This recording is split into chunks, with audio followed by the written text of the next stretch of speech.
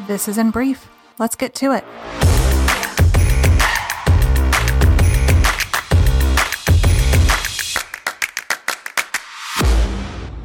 Hey there, and welcome back to the In Brief podcast, where we take just a few minutes each Monday and talk about a subject that hopefully has some sort of meaning to you or can help you through some form of transition in your own life.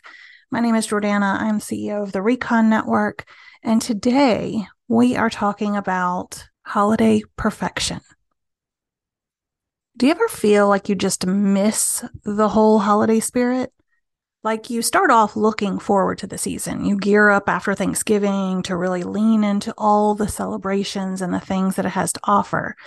But before you know it, you're more stressed than celebratory. And then you kind of muddle through the holidays into a new year, where then you just feel guilty, like you missed out on something that you actually wanted really badly. Now, if this is you, I have some news for you. You're not alone.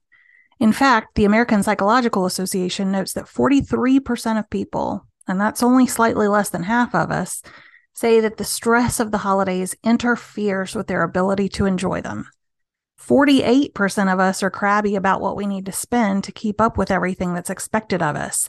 And the way that that materializes is in fatigue and stress, irritability, and sadness. So as we face down the time where our focus should be more on family and friends and gratitude and connection, more and more of us are feeling pressured, disconnected, and disengaged. The question becomes then, how do we shift from one into the other? And how do we find the capacity to really enjoy the holidays rather than ending up dreading them? Now, while there are no silver bullets or magic pills, one of the first things you can do is really clarify what it is that you want out of the holiday season and how it may compare with what you think is expected of you.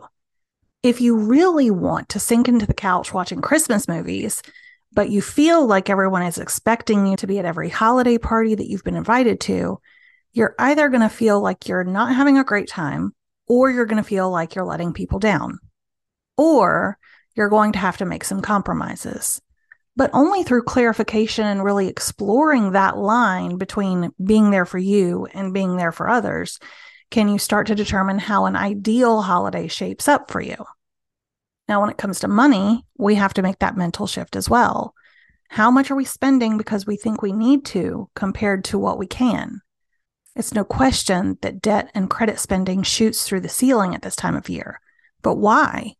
What could you possibly give someone that balances out taking on your own debt? And is there a balance between something more affordable and something more thoughtful? My point is, in both of these examples, is that more often than not, we're losing ourselves in pursuit of what others expect of us. And oftentimes, it's not even what they expect of us. It's what we think that they expect of us.